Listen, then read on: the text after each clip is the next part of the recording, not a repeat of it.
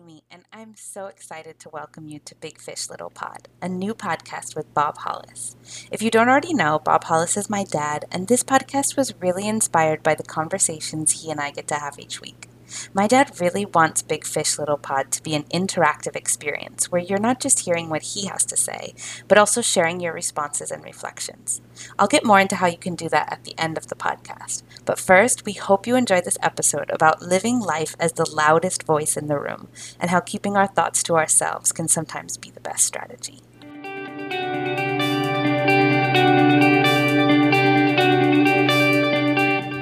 Well, welcome back to Big Fish Little Pod. If you remember the last podcast, we talked about identity, and it's specifically our Christian identity in a world that looks at that in a whole lot of different ways, a spectrum, we said. I had one friend that talked to me and said, I think that maybe you've forgotten that the spectrum continues even with your conservative religious friends. Because sometimes as you talked, it seems like you lumped all your conservative friends into one little package. I took a look at that and said, oh man, I do have a tendency to lump all my conservative, Bible believing Christian friends into one category. And that category is very much influenced by my negative experience at one Baptist church, specifically when I was growing up. Obviously, there are conservative Christians who are judgmental and who are very quick to send you to hell. There are also conservative religious Christians who are nothing but filled with love and compassion for you as a person and for your soul, for eternity, and for your life in this very moment. And there's a huge spectrum between that. And I share that, one, because it's going to be the foundation of where we're going to go today, and two, because we really do want your feedback. Today, I just would like us to think about the people who influence us on our journey. So I want you to think today about the people who have positively offered you something that helped you learn, grow, move, be supported, support others, be challenged, but helped you in your journey in this world. Any thoughts, Aim? Yeah, I'm just thinking, it's interesting because the first thing that came up for me when you were talking about like who has influenced you was this one experience I had that would not typically be described as spiritual or religious. And so I think that's really interesting in and of itself, because I think a lot of times these major shifts in life don't come from the places that we expect them. But it's kind of this story that I go back to all the time when I'm speaking with people, because it was such a shift for me. It was when I was in Australia, and my habit up until that point, when I was a kid, what was I, 4? I was in a play with the Sunday school, and the director said to me, Amy, one day you'll be a director, but today is not that day. I do remember that. So I really, like, since little childhood, I had this tendency to tell people how I felt and tell them what they should do based on what I saw as the right thing. And I thought that that was really a blessing to others. And I think I honestly did not realize that there was a different option. If you saw a situation and you saw how it could be done better, differently, you had to share that. Right. That was my understanding. You come by that honestly from your grandmother and me. Yeah.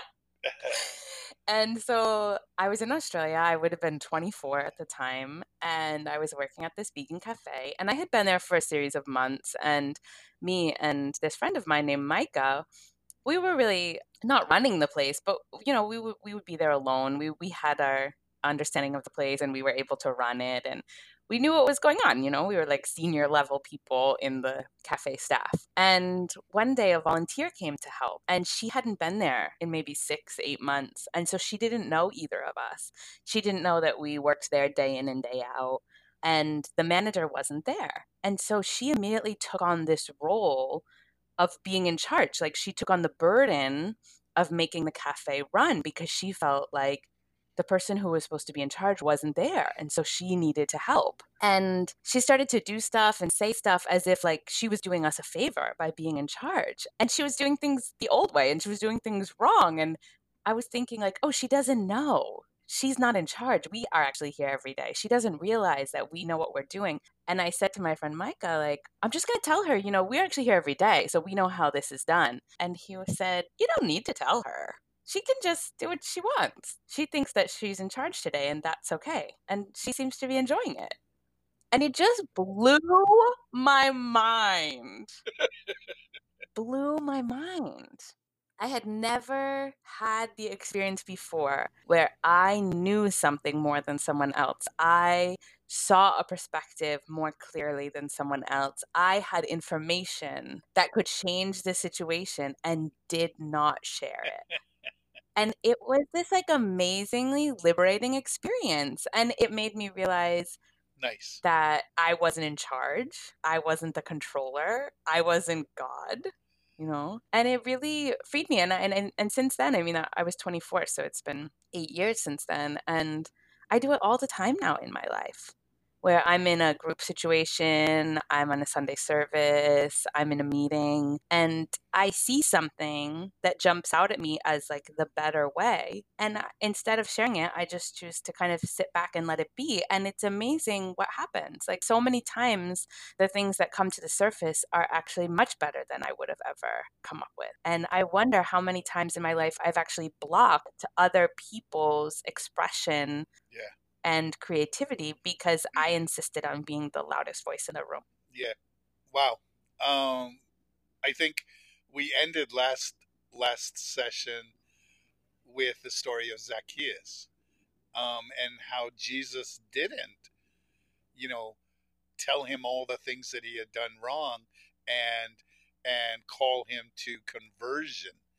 Um, Jesus simply said, "I want to have lunch with you," and did, and let Zacchaeus come to those things that would help him be free from his old life. I never got that message that you just shared, that we don't have to tell everybody everything right away. That we can let them learn and grow and come to those realizations on their own. Yeah, yeah. It's really, when you break it down, like the assumptions behind that behavior are really awful because it's really assuming that like the God within me is much more present, that I have more knowledge, I have more understanding. I know you and your perspective better than you even know it. But in the moment, it feels like helping. Yeah. It's also, in my experience, you become a much more likable person if you don't do that. I mean, people don't like that, of course. Right. And so I think it's surprising how, everybody wants to be liked and everybody wants to have friends. And I think it's surprising how much more likable and friendly you become simply by closing your mouth sometimes.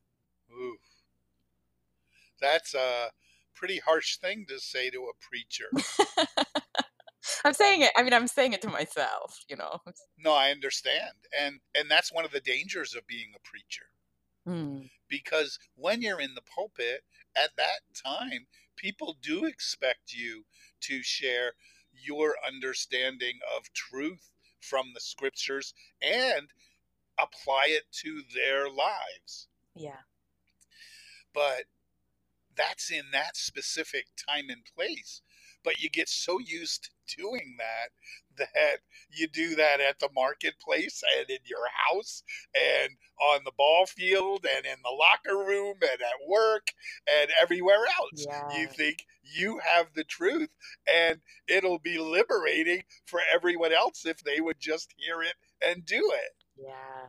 Yeah. I mean, that is really interesting. I never considered that as for myself as like a potential future minister. Yeah, that you'll have to be able to navigate those roles, going in and out of those roles. Right. when is the appropriate time to share clearly your perspective and when is it not. Right.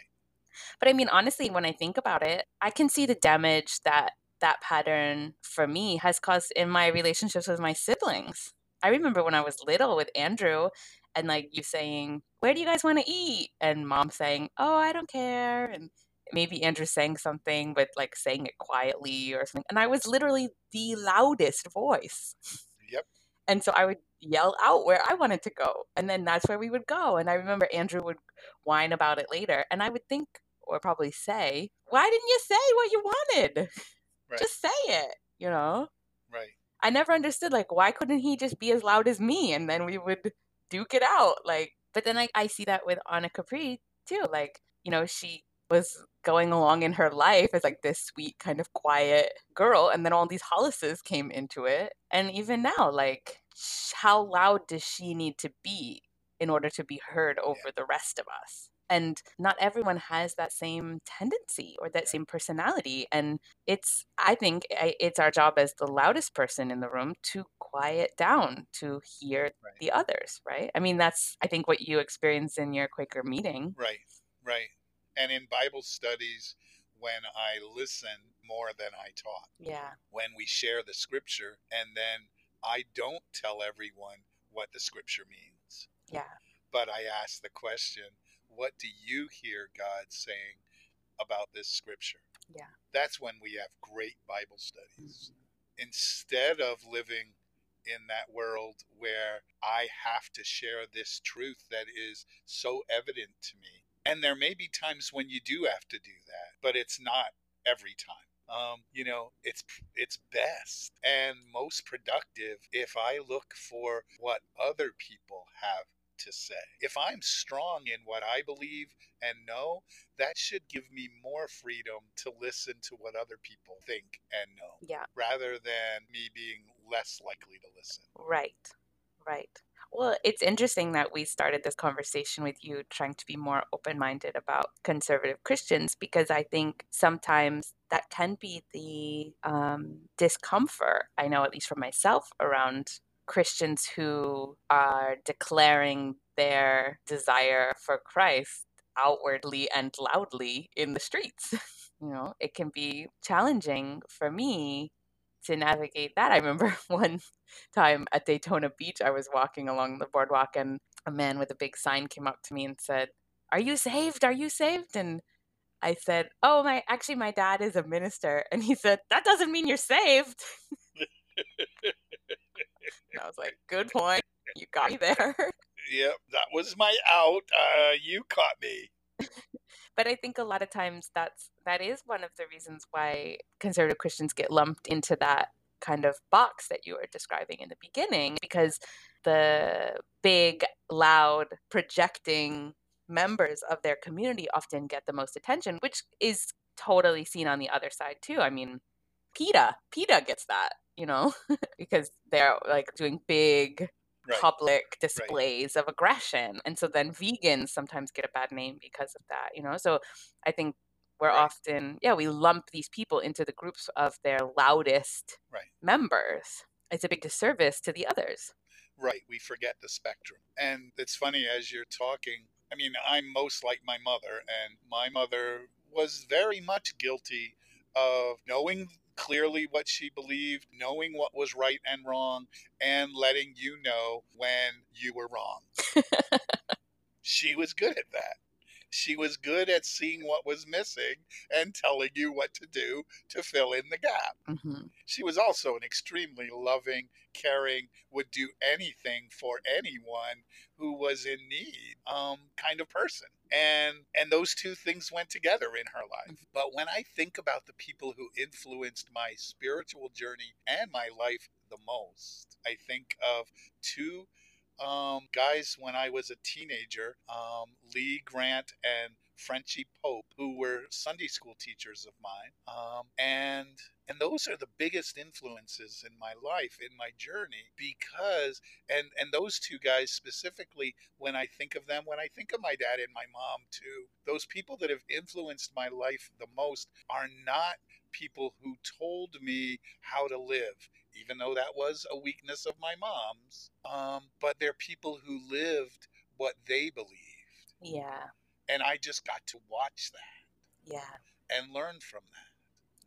You know, the thing that I love most about my parents is that what I heard on Sunday morning from them, they lived the rest of the week. Well, I had minister friends, children of ministers and chaplains who their fathers would preach love and care on Sunday morning and then beat them all week. right.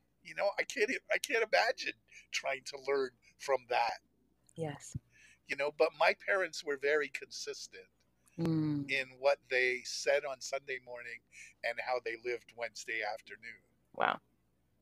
And Frenchie Pope and Lee Grant came into my life at an extremely important time. They taught Sunday school, so obviously they shared with us Bible stories and what they thought God was saying. But Frenchie was also a baseball umpire in my little league, and Lee was just, Mr. Grant was just a sailor in the Navy. And those two guys came at a point in time when I was rebelling as a teenager and didn't want to be anything like my father. I knew I was supposed to be a minister, but I didn't want to be anything like my dad. So I was about to turn away from everything my dad stood for until I met Frenchie and Lee and found out that, oh, you can believe in God, love the Bible, read the stories, try to do what God wants you to do, and not have to be a pastor. Yeah. You could just be a normal guy. I could be a baseball player and be a Christian. And they opened up life for me. Yeah. So that I didn't have to become a pastor. Yeah. Which then opened the door for me to choose to be a pastor. Yeah. So this week, I would encourage you all to make a list of those people that have influenced you in a positive way and figure out what it was about those people that affected you the way it affected you.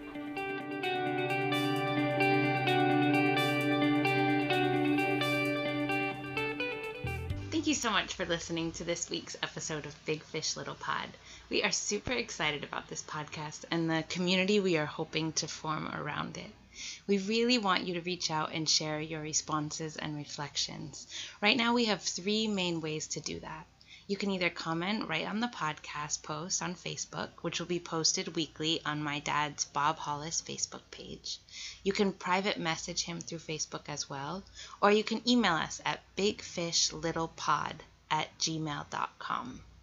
We will be releasing a new episode each week, and we are so excited and grateful for all of your support. Thank you so much.